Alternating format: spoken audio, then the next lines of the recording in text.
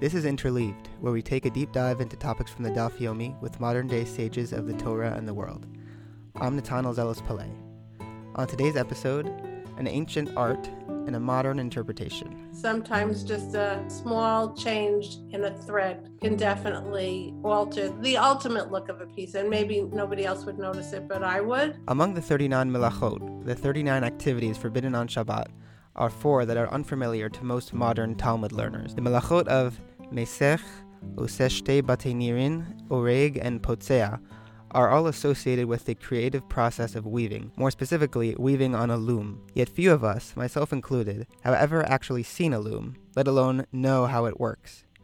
Joining us to thread this complex craft together for us and to tell us about her own uniquely woven art is Anita Rabinoff Goldman. Anita is a textile artist who specializes in quilt based in Boston, Massachusetts. A graduate of the University at Albany with a degree in art and art history, she is the past owner of Pomegranate Judaica, a Faber Arts business selling her handmade talitot, Torah mantles, and other ritual items, as well as Jewish-themed art. Her quilt work, including her popular exhibit Seeing Torah, has appeared in numerous local and national shows. Anita, welcome to the podcast. Thank you for having me. Many people are in the business of fabric making, whether as an occupation or a hobby, and many more inhabit the world of art. What brought you to the unique intersection that is your art? Well, I always sewed from the time I was a kid. I was always sewing or doing some sort of needlework that I was taught by my grandmother and my mother. I was either knitting or doing needlepoint or sewing clothing. And when I went to college, I started actually as a psychology and math major, but quickly realized that wasn't where my heart was. So I switched to studying art.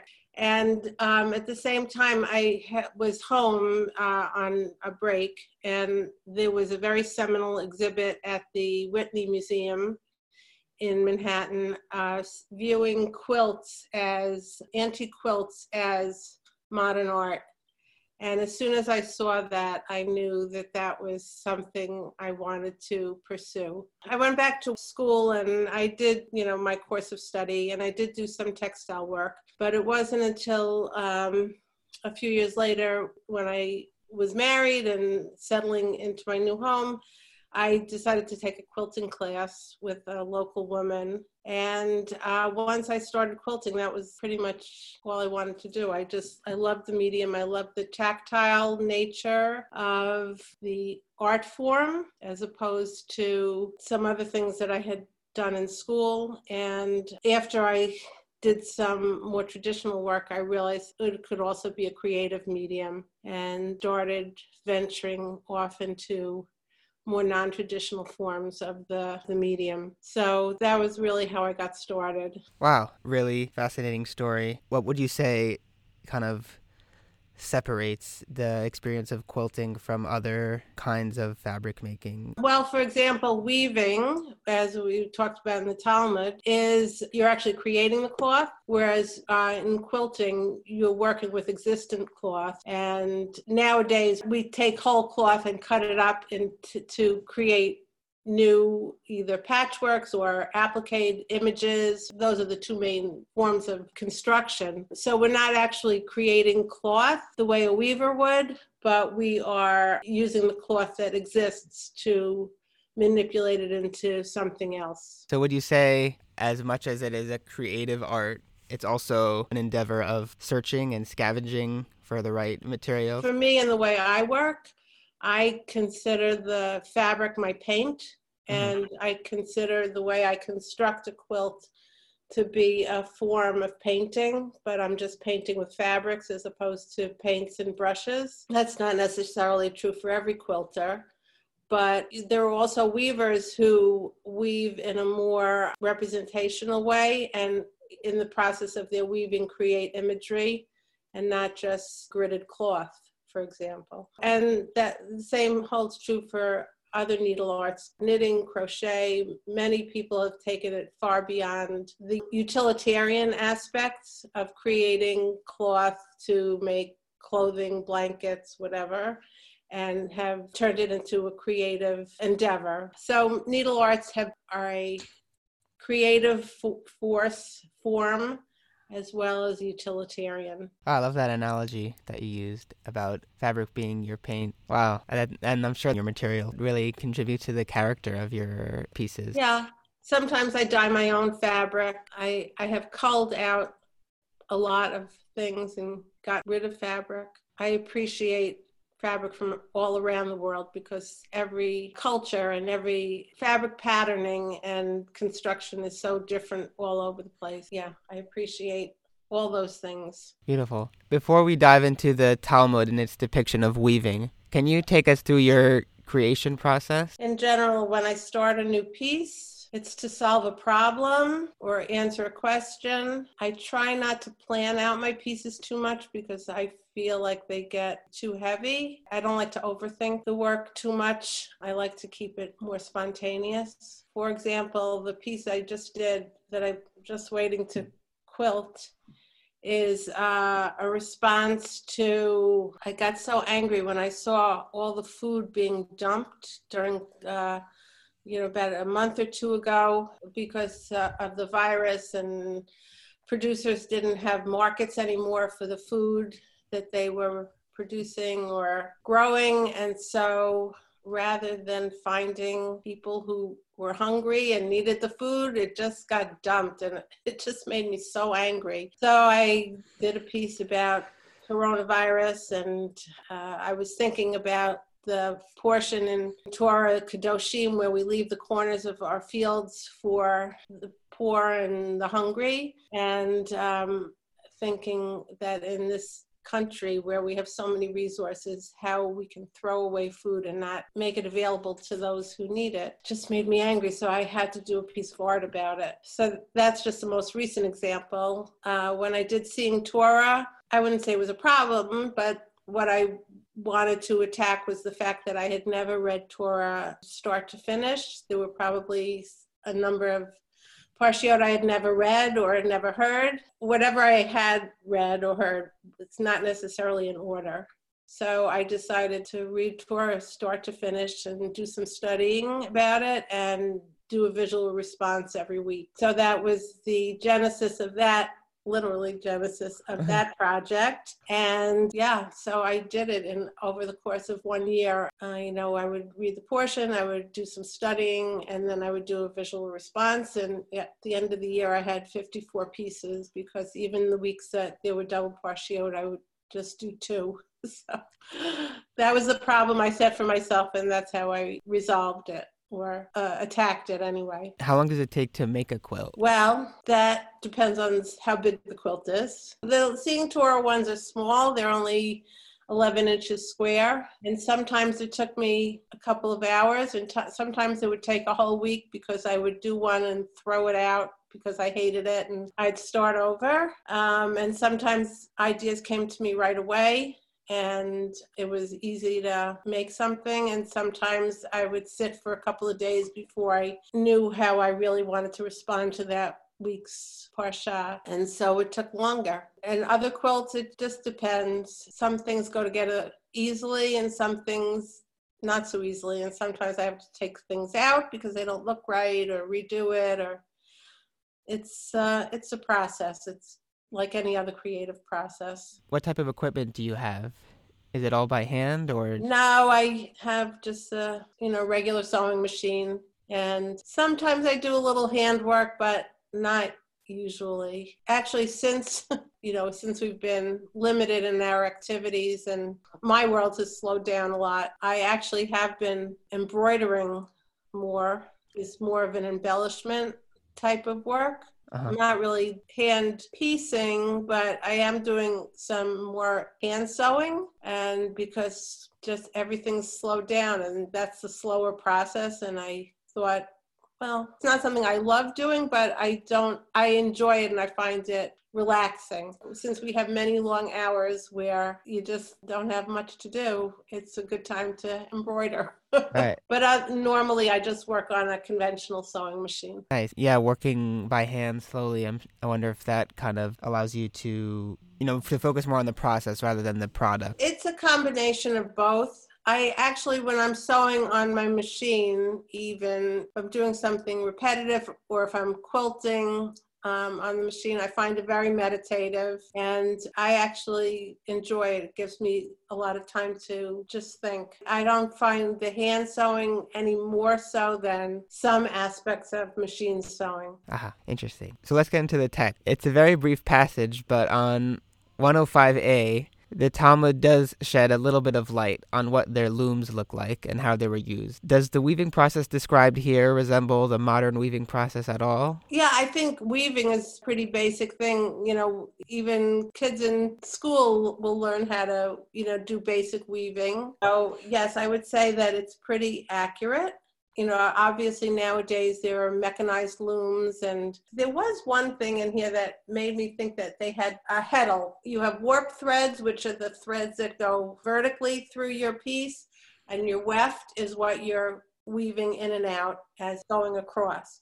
And there's something that's called a heddle that will separate your alternate warp threads to allow you to put your weft threads through more easily. There was one thing in here that made me feel like maybe there was that technology, but I don't know what Nirim or Kairos translate to. But yes, basically the weaving process, whether you're weaving a cloth or a basket, is pretty basic and really hasn't changed. Just the technology has changed to maybe make fancier weaves or whatnot nowadays. But I think the rabbis who thought that only 2 threads could make a weave were not understanding how it works. You would need at least 3 threads to make a weave, because 2 threads you would just be twisting things together. I think. So I grew up reading this picture book of the 39 Melachot,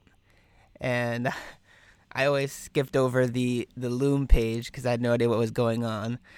But I do remember that they depicted it having like a pedal system, and I'm not sure if that's accurate historically. The pedal might have been what I was talking about with the heddle that separates the warp threads so that you can pass the weft threads in and out more easily. Okay. So that's operated by foot? Yes, and depending upon how you lift your warp threads, you can get different kinds of patterns. You could get a twill or all sorts of other kinds of patterns other than just a plain weave, which is, one in, one out, one in, one out. Like the pot holders you made back in kindergarten on the metal looms.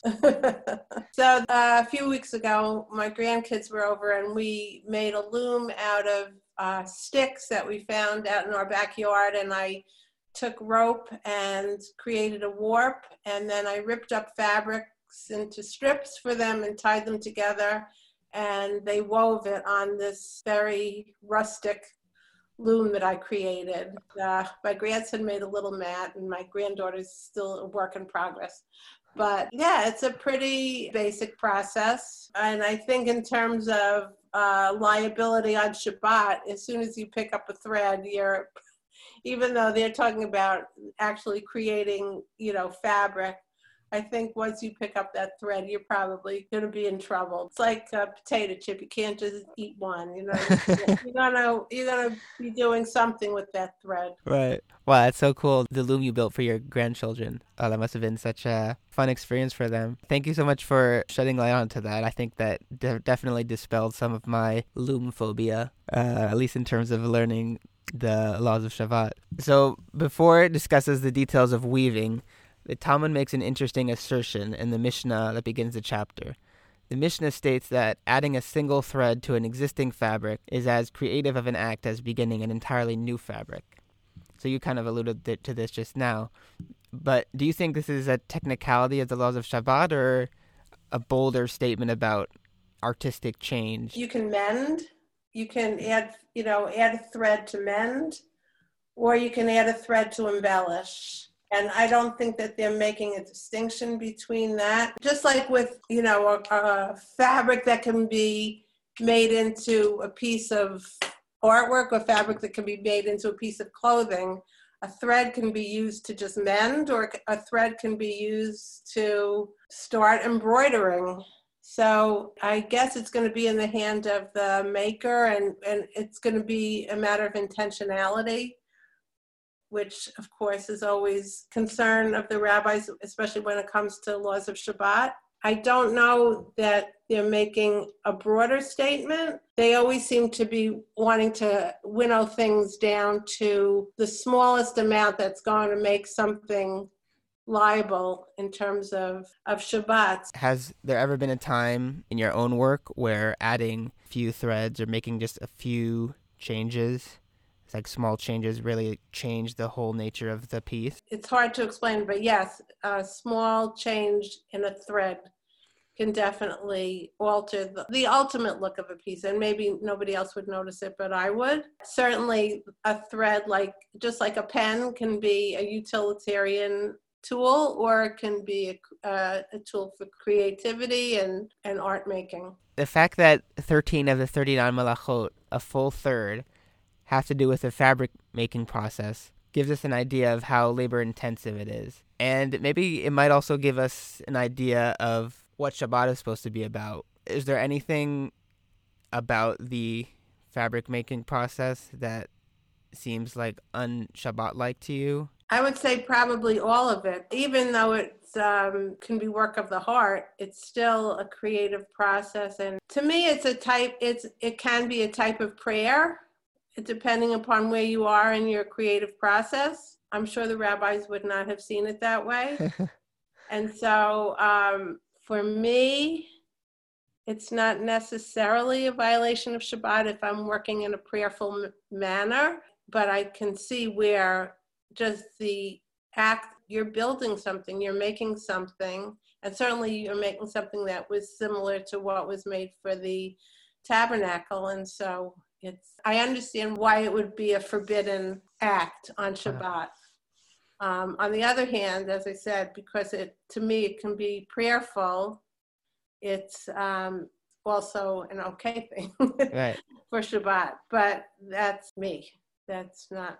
I understand that the rabbis would see it differently. So getting back to your own art, when you owned Pomegranate Judaica, you also created mantles for the Sefer Torah? Mostly I did talitot, Okay. custom talitot, but I did do Torah mantles. I did wimples. All of this was commission work. I did, there are a number of synagogues in the Albany area where I did wall hangings. Camp Ramah in New England has a parochet that I did. I did pretty much any kind of Judaic fiber art that people wanted. How is the experience of creating those ritual objects different than creating your quilt art? The main difference was that, I had to satisfy clients' needs in terms of, imagery or design, colors, whatever. It was a different kind of process, but the collaboration with others was always very satisfying, and it felt like holy work. It wasn't just, I think that was one of the things that got me onto doing the Seeing Torah also, because after I closed up my business and I was just, sort of quilting for myself and making artwork for myself, it was satisfying, but I felt like it didn't have a greater purpose the way it did when I was making ritual objects for other people. And I wanted to do something that was more soul satisfying, perhaps. And so that was another reason I thought that the Torah project would be something I would enjoy. And in addition to all the other reasons that I mentioned before, I had done a little bit of that kind of work earlier, and I really loved it. And so I thought this was an opportunity to really delve more deeply and do something that felt more soul satisfying than just making things that were pretty. Well, it's wonderful to hear that you found that art form, holy art form. You mentioned your most recent project, Seeing Torah. As you said, a collection of 54 quilt squares illuminating scenes from scripture, which you aptly call a visual midrash. If you had to make a quilt that represented Talmud learning, what would it look like? Wow. My first inclination is to say it would be a very deep well. I had two things flash in my head, and one was a lot of very small boxes, one representing each day of Daf Yomi. So 7+ years of boxes, and the other would be a deep well. It's so interesting because even with we talk about all the different ways to interpret Torah. And then I listen to a couple of different podcasts where I get emails about Daf Yomi, and I can't read all. But it's so interesting to me how each one pulls out something else from every page of Talmud to focus on, and so it's just massive. So I feel like I'm just dipping my toe into a very, as I said, deep ocean or deep well. But I do like the sort of the predictability of every morning I go for a walk and listen to that day's page of Talmud, and some days are easier than others. Some days are easier to focus than others. Obviously, the ones that pertain to threads pique my interest a little bit more than some of the other ones. What a perfect contrast and a perfect way to end the idea of Daf Yomi being both predictable and unpredictable. Predictable in that it's your routine every day, learning another page, but unpredictable. You never know what's going to come up in the page and how it's going to relate to your life and how it's going to make you feel. That's one of the reasons I love learning the Daf Yomi. Anita Rabinoff-Goldman, thank you so much. Thank you so much for having me. Between episodes, you can keep up with Interleaved on Facebook and Twitter. If you like what you heard, leave us a review, subscribe, and share this with your friends. Special thanks to our executive producer, Adina Karp. Come back next time for another deep dive.